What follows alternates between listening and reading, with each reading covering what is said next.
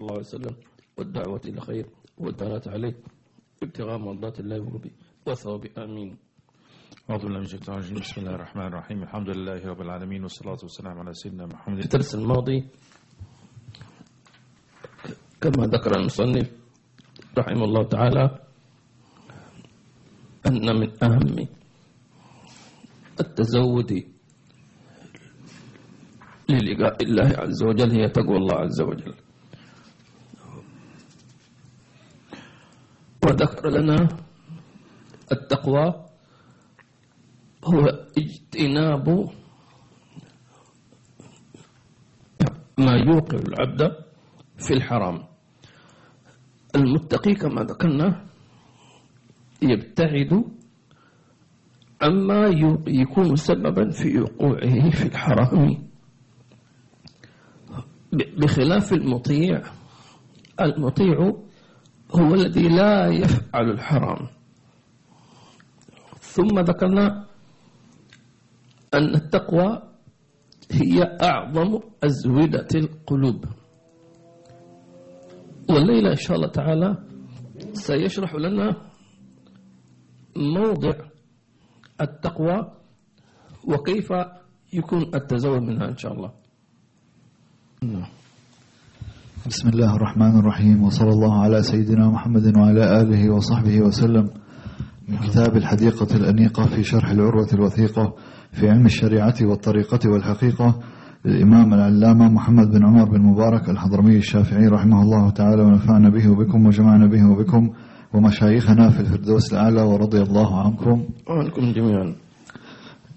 باب الواحد: فأصلح مضغة في الجسم تقوى على التقوى، ففي الأخبار يروى صلاح الكل فيها كالفساد، أي صلاح الكل في صلاحها كما أن فساد الكل في فسادها.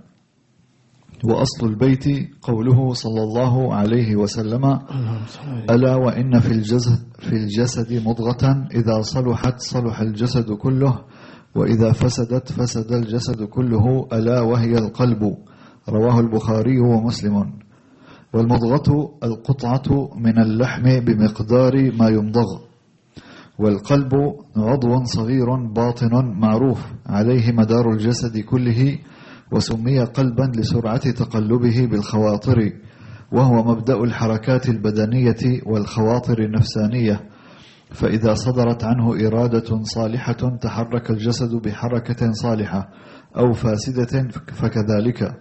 فهو في الجسد ملك مطاع لا يمكن لشيء من الأعضاء مخالفته، فإذا أمر اليد بالبطش بطشت أو الرجل بالمشي مشت، وهكذا فالكل رعيته، وصلاح الرعية تابع لصلاح الملك، وفسادها تابع لفساده.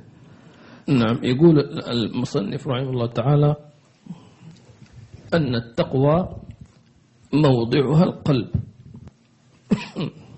والقلب هو وعاء التقوى. لذلك حينما نجد في القرآن الكريم يقول الله عز وجل في ذكر الذين يأتون يوم القيامة، فمدح أقواما بأنهم يأتون بقلب سليم، وآخرين بقلب منيب. وقال عن أقوام قلوبهم معطلة، فيقول لهم قلوب لا يعقلون بها، لهم قلوب لا يعقلون بها. وقال عنهم أيضا وأفئدتهم هواء، أي فارغة ليس فيها تعظيم لله ولرسوله. فلذلك لزم على العبد أن يهتم بموضع التقوى، لأن التقوى شيء عظيم، فلا بد أن تهيئ لها الموضع التي تحل فيه. ثم ذكر المصنف رحمه الله تعالى في مسألة المضغة والقلب، فقال كما قال النبي صلى الله عليه وسلم: ألا وإن في الجسد مضغة إذا صلحت صلح الجسد كله، وإذا فسدت فسد الجسد كله، ألا وهي القلب. هذا يا جماعة الخير هذا تقرير نبوي، هذا تأكيد لا غبار فيه. إذا صلح القلب صلح اللسان، صلحت العين، صلح الأذن، صلح اليد وبقية الجوارح. فمن يشتكي من عضو من أعضائه، بعض الناس يقول أنا ما أقدر أمسك لساني، دائما لساني يكذب، يغتاب، يشتم. نقول خلل اللسان من خلل القلب، هناك خلل أدى ظهور ذلك في لسانك. فانظر من أين هذا الخلل، ما موضعه، أنت بقلبك كيف تصرفه. لذلك النبي صلى الله عليه وسلم قال: ألا وهي القلب. فهنا إن شاء الله تعالى يقول المصنف كيف نحافظ على هذا القلب. المصنف هنا يقول، عبر عن القلب كأنه ملك، وكأن أعضاء الجسد عبارة عن جنود، فما من حركة من حركة الجسد إلا هو يصدر القلب الأوامر بذلك، من خير أو من شر، من طاعة أو معصية. إذن سيذكر المصنف الآن أن هذا القلب هو أرض المعارك. تعرف ما معنى أرض المعارك؟ أرض المعارك معركة ما بين جنود الشياطين وما بين القلب هذا. لذلك لابد أن نصغي جيدا لما يقوله المصنف في معرفة مداخل الشياطين إلى القلوب واقتحامها إلى أن يصل إلى عقل الإنسان وعينه وسمعه وبصره إلى آخره.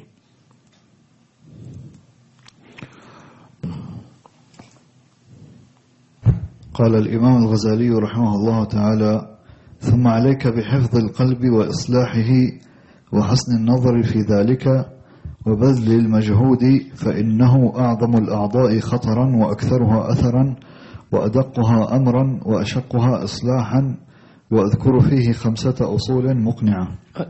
الكلام الآن يا جماعة الخير ليس عن التقوى، الكلام الحين كيف تهيئ قلبك للتقوى. كما ذكرنا القلب هو وعاء التقوى، مثل لديك عسل، والعسل يحتاج إلى أن يوضع في إناء، ولا بد أن يكون هذا الإناء صالحا نظيفا طاهرا ليس فيه أذى ولا قدر ولا نجاسة ولا وسخ ولا غير ذلك.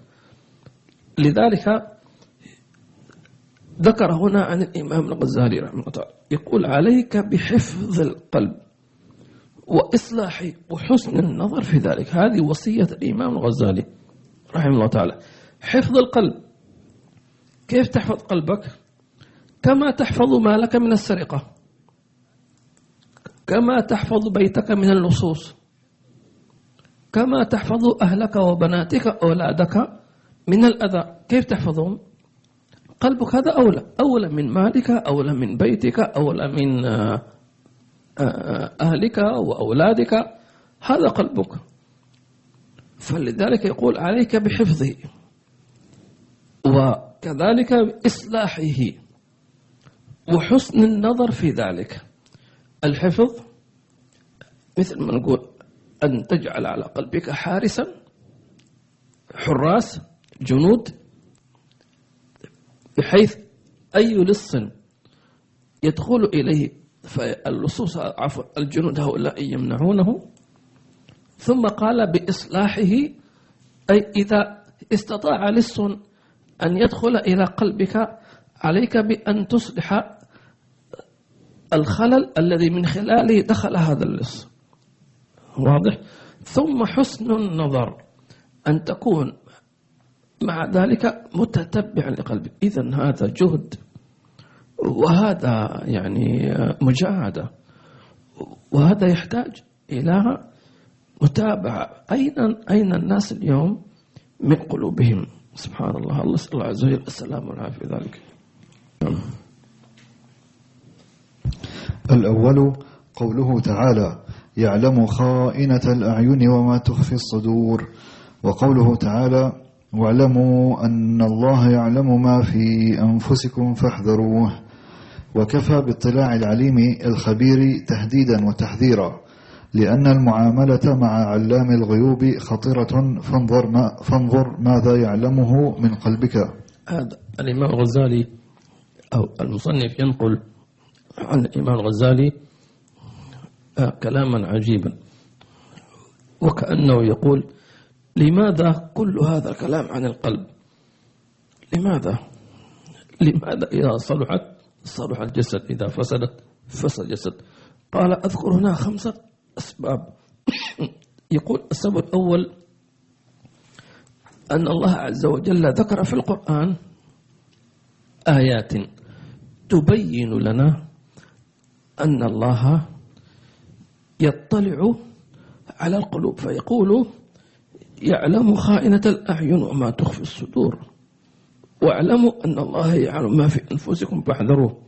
يقول أن أي شيء يخطر على قلبك يعلمه الله، أي شيء تفكر فيه يعلمه الله. فلذلك الله يحذرنا، يقول: واعلموا أن الله يعلم ما في أنفسكم فاحذروه. يا جماعة الخير، هذه آية طبعا في مذكورة في سورة أخرى: واعلموا أن الله يعلم ما في أنفسكم فاحذروه. كيف تحذر؟ يعني حينما تأتي خواطر لا ترضي الله عز وجل، تمام؟ وذكرنا أن أساس الخاطر ليس منك، لكن تقبله والفرح به هذا تلام عليه. واعلموا أن الله يعلم ما في أنفسكم فاحذروه. لا إله إلا الله. واعلموا أن الله بكل شيء عليم. فلذلك قال يعني وكأنه يقول: لو لم يكن من اطلاع الله على هذا القلب لكفى. نعم. الثاني قول رسول الله صلى الله عليه وسلم: إن الله لا ينظر إلى صوركم وأجسامكم، وإنما ينظر إلى قلوبكم. فالقلب إذن موضع نظر الرب، فهو عجبا ممن يهتم بوجهه الذي هو محل نظر الخلق، فيغسله ويزينه ما أمكنه، لئلا ينظر مخلوق فيه إلى عيب وقذر، ولا يهتم بقلبه الذي هو موضع نظر ربه سبحانه وتعالى فيطهره، بل يهمله مشحونا بفضائح وقبائح، لو اطلع الخلق عليها لمقتوه على بعضها وهجروها. هذا أيضا السبب الثاني، أن الله عز وجل ينظر إلى القلوب. ربما يسأل سائل: ما الفرق ما بين الاطلاع يطلع وما بين النظر؟ الاطلاع عام، النظر خاص. الاطلاع كعلم الغيب، فالله عز وجل يعلم الغيب، تمام، بشكل عام. ولله غيب السماوات والأرض، واضح. لكن النظر مخصوص، يعني مثلا ينظر الله عز وجل إلى قلبك، ينظر ماذا تقول، ماذا يقول قلبك، ماذا يفكر، ما الذي يظنه في الله عز وجل. مثل الحديث أن أرسل الله عز وجل ملك الموت لقبض، طبعا هي قصة رجل، هذا الرجل كان يتمنى أن يرزق بطفل، وحاول وحاول وحاول وحاول كما يحاول كثير من الناس اليوم اللي ما عنده وهكذا. فبعد محاولات كثيرة جدا وسنوات أذن الله عز وجل لزوجته أن تحمل، ففرح فرحا شديدا كبيرا، ثم وضعت المولود. فحينما وضعت المولود فرح به أبوه وأمه فرحا شديدا حتى بلغ السنتين الطفل. فحينما بلغ السنتين أرسل الله عز وجل ملك الموت لقبض هذا الطفل. شفت كيف في قمة فرح أبيه وأمي بالطفل هذا. فحينما قبض سأل الله عز وجل، هنا انظروا إلى هذا المسألة هذه، سأل الله عز وجل الملك فقال، طبعا سألهم عن قبض روح حبيبته يسمونه ابنه فلذة كبره، فقال ماذا قال عبدي؟ أبوه إيش قال حينما قبضنا روح ابنه الذي يحبه؟ قالت الملائكة حمدك واسترجع، يعني قال الحمد لله إنا لله وإنا إليه راجعون. فقال اكتبوا لعبدي، ابنوا لعبدي بيتا وسموه بيت الحمد. بيت الحمد. الشاهد أن الله قال للملائكة ماذا قال؟ طب والله يعلم، لكن يحب أن يتعرف من خلال الملائكة أن هذا عبد محبوب. فالعبد قال الحمد لله إنا لله وإنا راجعون، وما قال هذا إلا بعد اطمئنان القلب. تمام. فالقلب مطمئن بالله عز وجل. فالشاهد أن الله عز وجل لا ينظر إلى الأجساد ولا إلى الأشكال، ولكن ينظر إلى القلوب. فالله يجعل قلوبنا محل نظر الله عز وجل. في خير. واحد منا ينتبه إلى قلبه في نظر الله عز وجل إليه، بمعنى مثلا كنت تفكر في موضوع معين وتتمنى أن يتحقق هذا الشيء، ثم تحقق هذا الشيء الذي تريده، وفجأة سلب ذلك الشيء والعياذ بالله عز وجل. فهنا الله ينظر بما يسمى في اللغة ردة فعلك. أول ما يعني تسمع هذا الشيء، تمام، إيش ما أول ما يقع، فهنا ينظر الله عز وجل قل ما يشاء ما يقع، إيش تقول، إيش تفكر.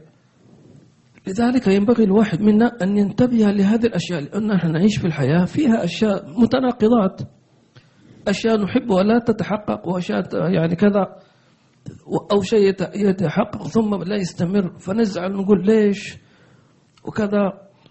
والواحد ربما يقول مثلا يعني يرمي التهمة على الغير، وليش الله يعني يحرمني من ذلك. هذا كله سبب أن يعرض الله عن قلبك بهذا التفكير السلبي الذي لا يفيد. ليش ما ليش وإيش معنى وكذا، كله كلام هذا لن ينفع، بل يجعلك عند الله مكروها، يكره قلبك لأنك أسأت الظن بالله عز وجل. فلذلك ينبغي، وكذلك في هجوم خواطر المعصية، قد يختبرك الله عز وجل بأن يرسل إلى القلب خواطر للمعصية، فهل تفرح بها أم تحزن؟ فينتبه الإنسان إلى قلبه. أيضا إذا الإنسان مثلا فاتته صلاة الفجر واستيقظ بعد الإشراق. أول ما تستيقظ كيف يكون قلبك؟ هل تقول أنا أصلا كنت تعبان وما دام أنا نمت أنا معذور والمسألة عادية، ما عادي ما هي مشكلة، أنا ما سمعت التليفون، يقول في قلبي أحسن إني ما سمعت لأنه سمعت المشكلة، حقوم وأتوضأ وأنقطع نوم. فهو لا يقول ذلك بلسانه، ولكن هو في قلبه فرحان. هذا قلب لا يحبه الله عز وجل. أو العكس، يتأذى ويحزن، ليش فاتتني يا رب سامحني، إن شاء الله ما يكون هذا بسبب ذنب، يا رب لا تحملني الوقوف بين يديك. فالواحد ينتبه لقلبه.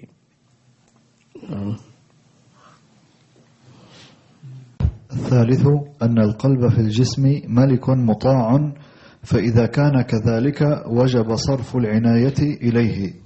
شرعنا ذلك. الرابع أنه خزانة كل جوهر للعبد نفيس، أولها العقل، وأجلها المعرفة بالله تعالى التي هي للعبد سبب في سعادة الدارين، ثم البصائر التي بها الوجاهة عند الله تعالى، ثم النية الصالحة التي يتعلق بها ثواب الأبد، ثم أنواع العلوم والحكم التي بها شرف العبد، ثم سائر الأخلاق الشريفة التي فيها يتفاضل الرجال.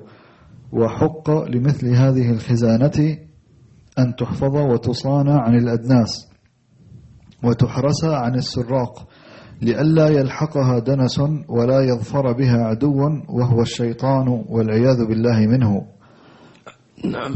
أيضا هذا القلب عبارة عن خزينة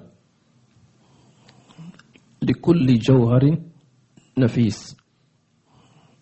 يعني هو القلب ليس فقط يعني إناء للتقوى، بل هو خزانة، كل جوهر نفيس يوضع فيه. بمعنى أن كما قال هنا العقل في القلب، لهم قلوب لا يعقلون بها. مش هنا العقل هنا، لهم قلوب لا يعقلون بها. أيضا نفاسة المعرفة، معرفة الله كلها في القلب. اليقين اللي هو أعلى درجات الإيمان محلها القلب. المشاهدة محلها القلب. الإيمان نفسه محله القلب. الخوف، الخشية، الإخلاص، الصدق، هذه كلها في القلب. يعني ماذا نقول؟ كل واحد من هذا في القلب. فلذلك يجب أن يحافظ على القلب أنه خزينة كل هذه النفائس. نعم. الخامس أن له أحوالا ليست لغيره من الأعضاء، منها أن العدو قاصد إليه لأنه محل وسوسة الشيطان وإلهام الملك يقرعانه بالدعوتين أبدا. ومنها الأحوال القلب كثيرة جدا. فيقول أن الشيطان لا يمكن أن يحرك عضوا من أعضاء الجسد في المعصية إلا من بوابة القلب. تمام؟ فالقلب يعني مثل ما نقول مركز التحكم، مركز القيادة. فلا يمكن أن هناك أي، هو مثلا الشيطان يريدك أن تعصي بعينك وبلسانك إلى آخره، فلا يمكن إلا من خلال القلب. فلذلك يدخل إلى القلب بالوسوسة بتزيين المعصية وبالخواطر. فكذلك الأعمال الصالحة، تمام، إنما يعمل الإنسان العمل الصالح بعد أن يتعلق القلب بهذا العمل الصالح. فيكون هناك صراع ما بين الشيطان ووساوسه وجنوده وما بين لمة اللي هو إلهام الملك في القلب. لذلك يقول أنه ينبغي أن تهتم بقلبك حتى تصد خواطر الشيطان.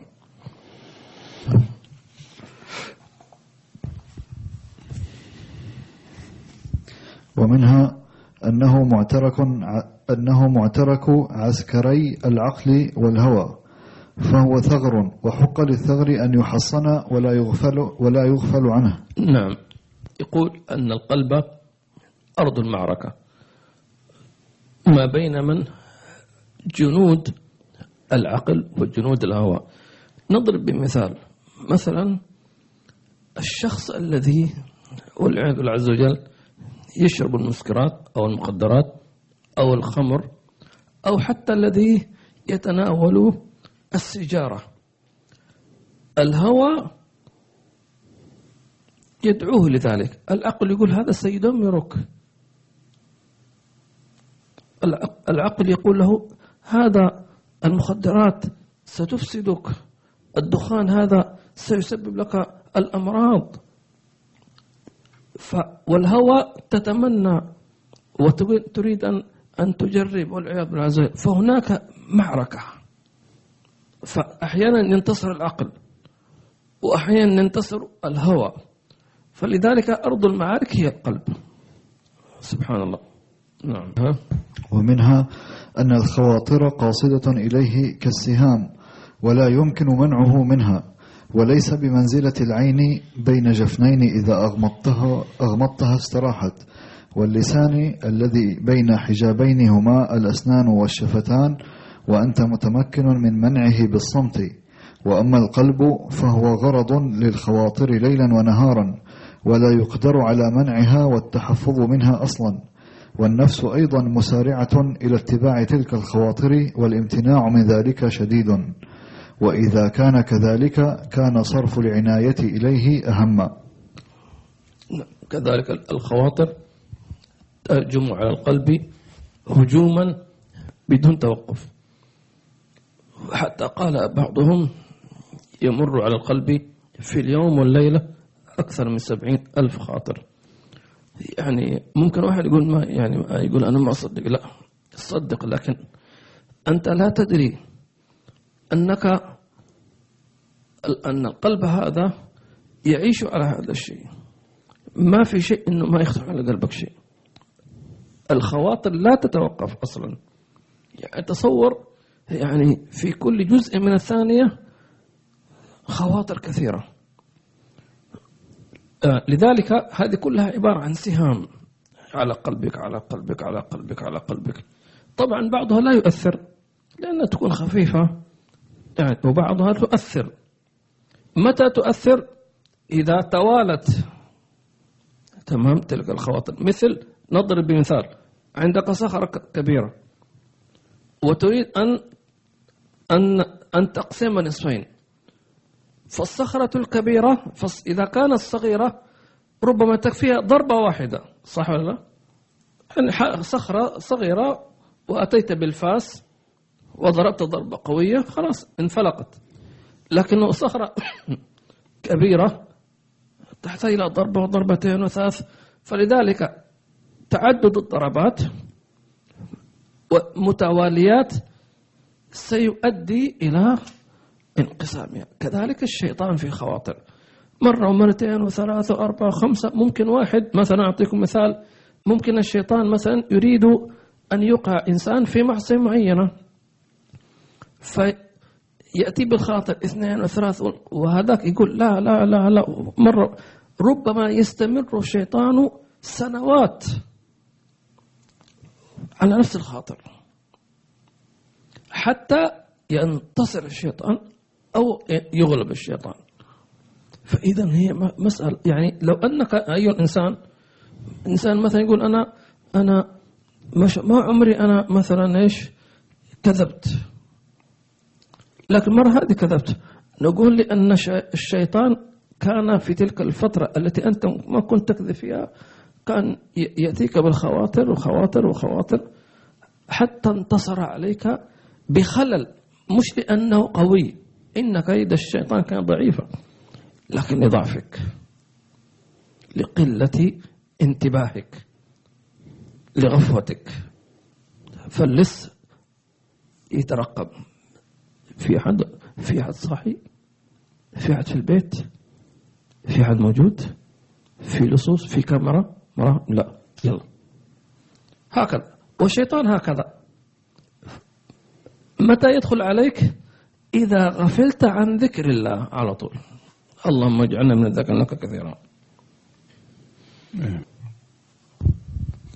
ومنها أن علاجه عليك عسير إذ هو غيب عنك لا تشعر بما يدب إليه من الآفات ويعرض له من الأحوال فتحتاج حينئذ أن تبحث عن صلاحه أتم البحث بطول الجهد ودقيق النظر وكثرة الرياضة. ومنها أن الآفات إليه أسرع لأنه إلى الانقلاب أقرب، ثم إذا زل والعياذ بالله فزلله أعظم، فأدنى زلله قسوة وغفلة عن الله، ومنتهاه الختم والطبع والكبر الذي يجر والعياذ بالله إلى الكفر. أما تسمع قوله سبحانه وتعالى: أبى واستكبر وكان من الكافرين. فالكبر الذي يضمره في قلبه هو الذي يحمله على الكفر بظاهره. أما تسمع قوله تعالى: ونقلب أفئدتهم وأبصارهم كما لم يؤمنوا به أول مرة ونذرهم في طغيانهم يعمهون. ولهذا المعنى خاف الخواص من عباد الله تعالى على قلوبهم وصرفوا عنايتهم إليها. قال الله تعالى في وصفهم: يخافون يوما تتقلب فيه القلوب والأبصار. جعلنا الله وإياكم من المعتبرين بالعبر الموفقين لإصلاح قلوبهم بحسن النظر، إنه أرحم الراحمين. زيادة المرء في دنياه نقصان وربحه غير محض الخير خسران. يا عامرا لخراب الدار مجتهدا بالله هل لخراب العمر عمران. يا عامر الجسم كم تسعى لخدمته أتطلب الربح فيما فيه خسران. أقبل على النفس واستكمل فضائلها فأنت بالنفس لا بالجسم إنسان. واشدد يديك بحبل الله معتصما فإنه الركن إن خانتك أركان. من استعان بغير الله في طلب فإن ناصره عجز وخذلان. حسب الفتى عقله خلا يعاشره إذا تحاماه إخوان وخلان. يا أيها العاقل المرضي سيرته أبشر فأنت بغير الماء ريان. ويا أخ الجهل لو أصبحت في لجج فأنت ما بينها بالجهل ظمآن. فذو القناعة راض في معيشته وصاحب الحرص إن أثرى فغضبان. وإن نبى بأريب موطن فله وراءه في بسيط الأرض أوطان. الله. يقول أيضا أن هذا القلب إذا دب فيه مرض فهو مخفي ربما لا تشعر به، كبعض الأمراض التي تصيب الجسد كالسرطان والعياذ بالله عز وجل. ربما هذا السرطان يكون موجود يكتشف بعد فترة ربما طويلة، ولكن نكتشف بعد فوات الأوان يكون قد انتشر في جسمه والعياذ بالله عز وجل. كذلك قال أمراض القلوب هذه، فربما يكون في إنسان عنده مرض قد لا يدري عنه مخفي وينمو ويكبر مع المعصية. فلذلك يقال يحتاج إلى النظر، الجهد، الفحص، مثل نقول افحص عند الطبيب، يحتاج إلى فحص عند العارفين بالله المشايخ يدلوا على الطريق. أيضا أن هذا القلب سريع التقلب، ممكن واحد يقول يعزم على شيء يقول لك أنا غيرت رأيي، عكس تماما. طب ليش؟ إيش اللي حصل؟ حتى بعض لا يستغرب. حتى الحين يكون يريد أن يسافر مثلا، خلاص كل شيء، بعدين يقول أنا غيرت رأيي، أنا أوقفت. طب إيش السبب؟ ما الذي حصل؟ هذا التقلب هذا المفاجئ له أسرار في عالم الملكوت. فإذا كان القلب متصلا بعالم الملكوت فصار هذا من تصريف الله سبحانه وتعالى. يقول بعض الصالحين سئل كيف عرفت الله؟ قال عرفته بنقد العزائم. كيف نقد العزائم؟ قال يقول أخرج من بيتي وأنا عازم على موضوع معين، يحصل شيء عكس ذلك فينقض ذلك إلى شيء آخر. واضح؟ هذا اسمه نقد العزائم، أن الله عز وجل يسيرك ويجعل قلبك يتقلب بيده سبحانه وتعالى بنظره جل جلاله وتعالى في علاه. لكن لذلك الأمر هنا يقول القلب إما أن يكون في عالم مع الله عز وجل يقلبه أو تقلبه الشياطين والعياذ بالله عز وجل. فيا مقلب القلوب والأبصار ثبت قلوبنا على دينك آمين اللهم آمين. سيدنا خير، نظرا لضيق الوقت إذا في أسئلة من الدرس الماضي يعني نجيب على بعضها.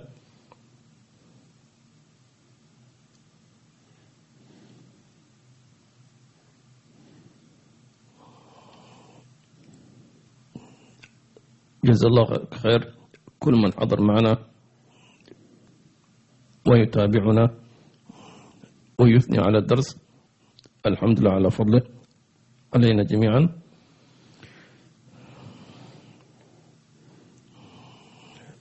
تقول أحد السائلات أم عبد القادر وعليكم السلام ورحمة الله وبركاته، هل عدم حضور أماكن معينة أو مع الناس أو مع ناس معينين كي لا يشتغل القلب بالحسد أو بالغل، هل يكون هذا من ضمن تربية إنسان لنفسه أو يعتبر هروب أو تقوقع؟ بالعكس، إذا كان الإنسان يعرف إذا راح مكان معين أو ناس معينين سيحملون قلبه كبرا أو حسدا أو غلا، ويعرف نفسه أنه لا يستطيع أن يمنعهم أو لا يستطيع أن يحفظ قلبه فلا يأثم. بالعكس، هذه هي التقوى. شو معنى التقوى؟ أنني أنا أخاف من أن أفتن، خلاص. هذا بالعكس، المشكلة أن هذا في نظر الناس أنت متقوقع وأنت متزمت وأنت هكذا نظرتهم، فليقولوا ما يقولوا، أهم شيء ماذا يقول الله عني. أما كفار قريش ماذا قال النبي صلى الله عليه وسلم؟ ما لهذا الرسول يأكل طعام ويمشي في الأسواق. نعم الأفضل أن الإنسان يدعوهم إلى الله عز وجل، يأمر بالمعروف وينهاهم عن المنكر وهكذا. طيب، آمين.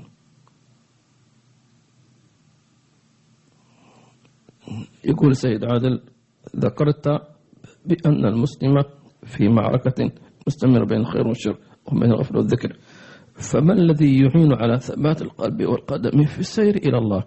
أحسنت، هذا أيضا سيذكر في الدروس القادمة، ولكن نقول مما يقولون الوقاية خير من العلاج. نفكر كيف نقي قلوبنا من هذا المعترك. سبب الخواطر، أغلب خواطر المعصية إنما تكون باتباع الهوى أو تقبل الخاطر.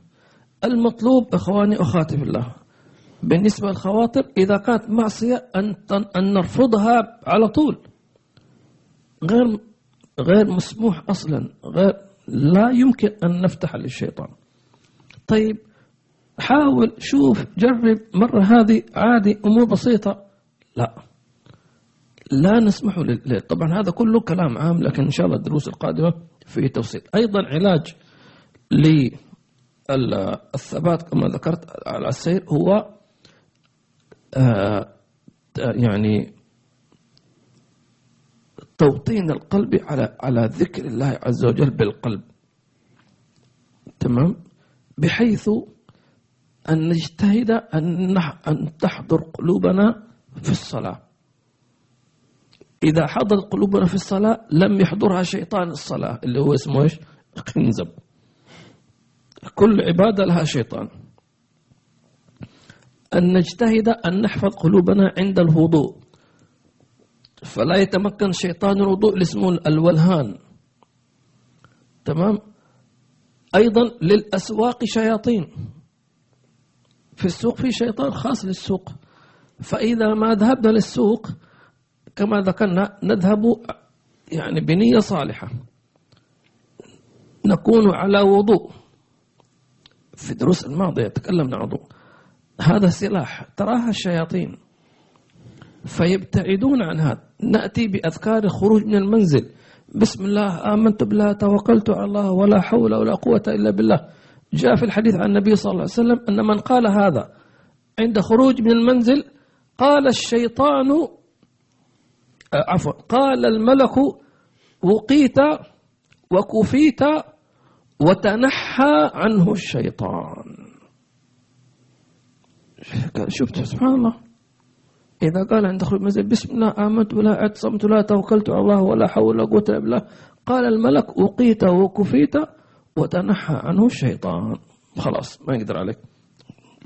هذا باختصار شديد. إن شاء الله أسئلة كثيرة.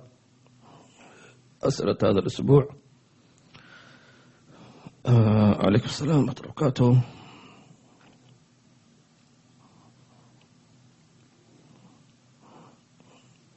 الأخت حليمة عليكم السلام ورحمة الله وبركاته. عم محمد صالحين عليكم السلام ورحمة الله وبركاته. الله يحفظكم يا عم محمد ويبارك فيكم وعشنا فوق الوصف إن شاء الله، أنتم كذلك. الله يجمعنا وإياكم إن شاء الله. عاوزين نشوفك في رمضان إن شاء الله تعالى. بليز كم إن شاء الله تعالى. عبد الرحمن كاف عليكم السلام جزاك الله خير. محمد عليكم السلام ورحمة الله وبركاته. الأخ دعاء وعليكم السلام ورحمة الله وبركاته. لا إله إلا الله. دعاء from Mexico ما شاء الله. What can I do to get closer to Allah and recite في rectify أصلح my state pleasant إن شاء الله تعالى. يعني ذكر الله عز وجل، تلاوة القرآن، مراقبة الله، المحافظة على الوضوء، ملازمة أهل السلوك. يشكركم ويشكر أبو رسول جزاكم الله خير. الأخ ياسين وعليكم السلام ورحمة الله وبركاته. الحمد لله وشكر الله على توفيق الله لحضور هذه المجالس، وهنيئا لك تعظيم شاعر الله تبارك وتعالى. الله دعواتكم لاغتنام أيام رجب ويبلغنا شعبان ورمضان آمين. يعني رجب انتصف وسبحان الله الأيام تمر سريعا، الله لا يقطعنا عنه بقاطع يا رب، والإنسان يبذل ما في وسعه.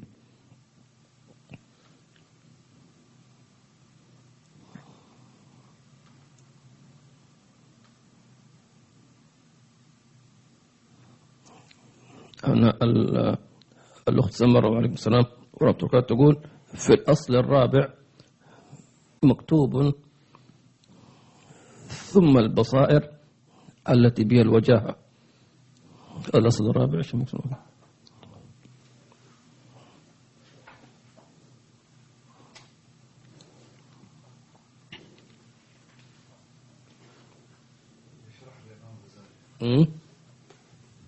شرحنا هذه صفحة كم؟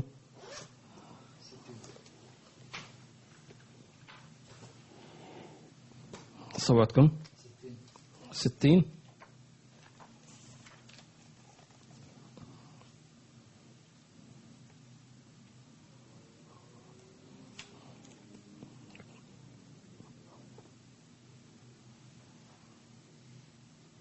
نعم العفو أنا منكم ما شرحتها.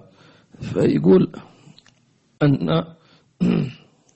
أن القلب خزينة للعقل وللمعرفة، ثم البصائر التي بها الوجاهة عند الله تبارك وتعالى.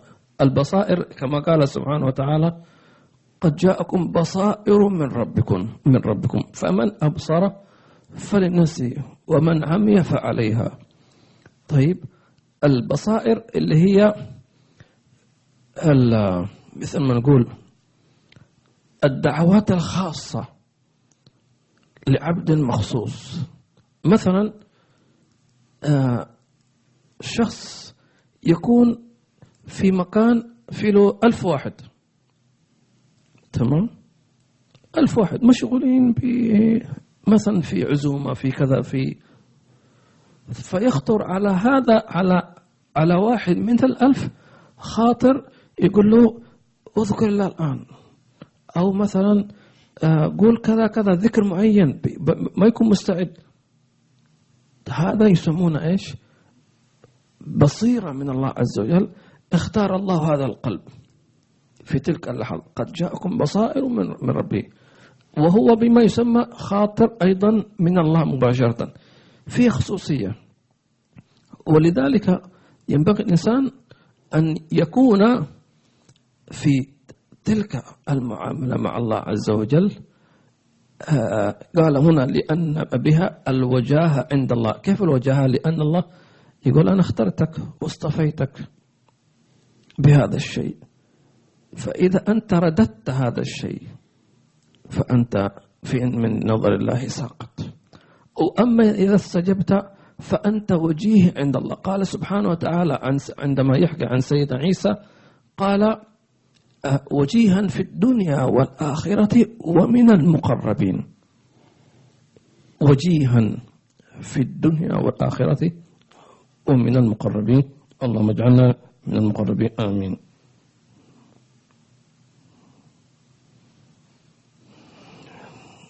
الأخت نادية وعليكم السلام ورحمة الله وبركاته. Thank you for beautiful درس and for beautiful translation. May Allah bless you and جزاكم الله خير. You too for listening us. إن شاء الله تعالى.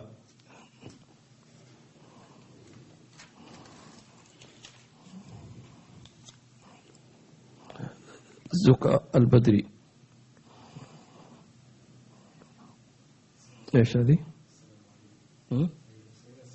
السلام عليكم. عجيب. السلام عليكم. وعليكم السلام ورحمة الله. Explained and translated. بارك الله فيكم. Thank you very much. ما شاء الله. Allah. Say if I have a question. Usually I listen to Quran, think dhikr on my headphones when I go shopping with my mother because music will be playing in the stores. Is that from bad adab? No bad adab, but if إذا هي إنه إذا استمع إذا حطت السماعة للقرآن أن تستمع له. أما القرآن لو مثلا هي تشوف وتتكلم مع كذا فهذا ما ينبغي. نعم. ممكن بدل القرآن لأن القرآن يحتاج إلى أدب، بدل ما تسمع القرآن مثلا تسمع أناشيد، محاضرة. نعم. بعد تقول because I will not be 100% ايش هذه؟ فوسد يعني زي ما انت ذكرت، يعني هي قد يكون غير ادبي عشان ما هتستمع للقرآن. اذا جاوبنا على السؤال. طيب. باقي. ما شاء الله تبارك الله.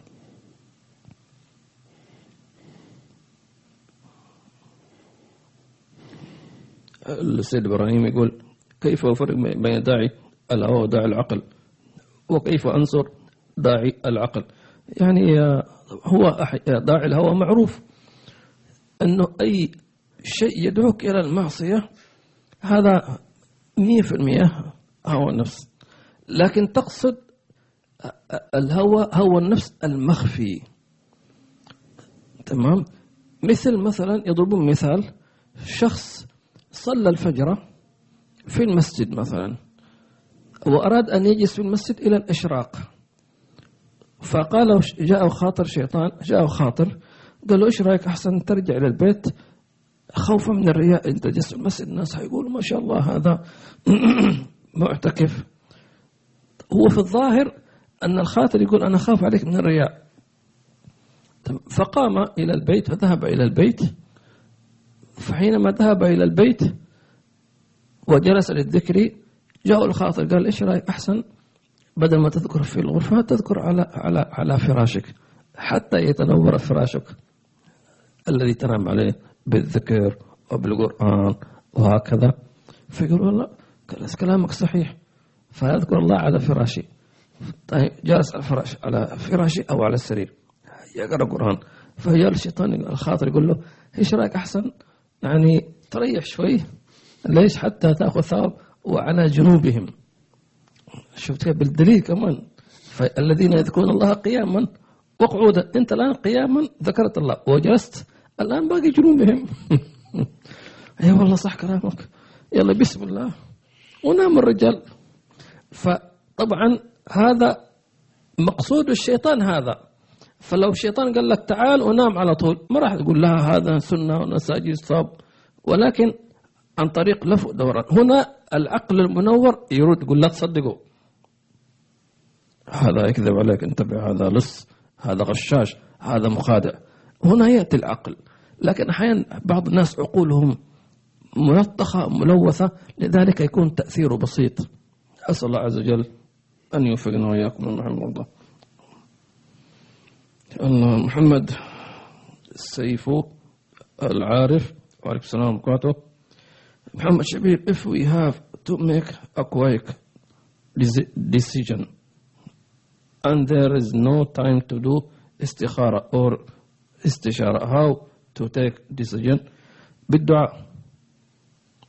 تقول نفس دعاء الاستخارة تقوله بدون صلاة. أما مثلا مرة عند الدورة عند موضوع توصل الاستخارة تقول الدعاء الاستخارة بدون صلاة. وكذلك إنسان يكون مستعجل في مكان طبعا يقول له لا بد تدخل الآن طيب صلي، ما في وقت يدعو. نعم. أم عمر وعليكم السلام وبركاته وإفضال ونعمه ورضوان وغفرة وإحسانه. الله يجزيكم خير على المتابعة، بركة دعواتكم. تشكر أبو يحيى أبو الرسول، جزاكم الله خير جميعا. الله يبارك فيكم. الأخت سميرة جزاكم الله خير. الأخت لما جزاكم الله خير على الدعاء وعلى الثناء.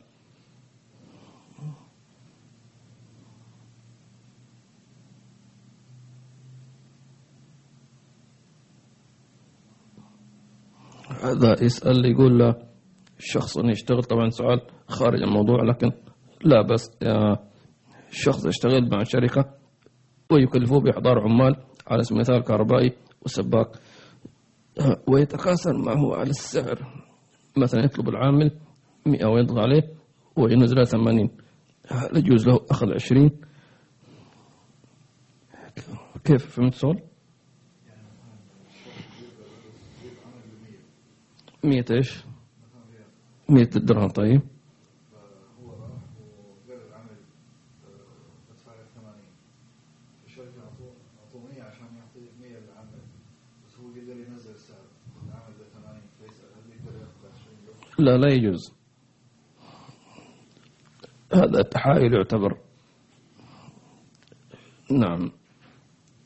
إلا إذا قال لك الشركات لك إذا تقدر أنت مثلا تنزل الباقي حلال عليك، أما هكذا لا يجوز.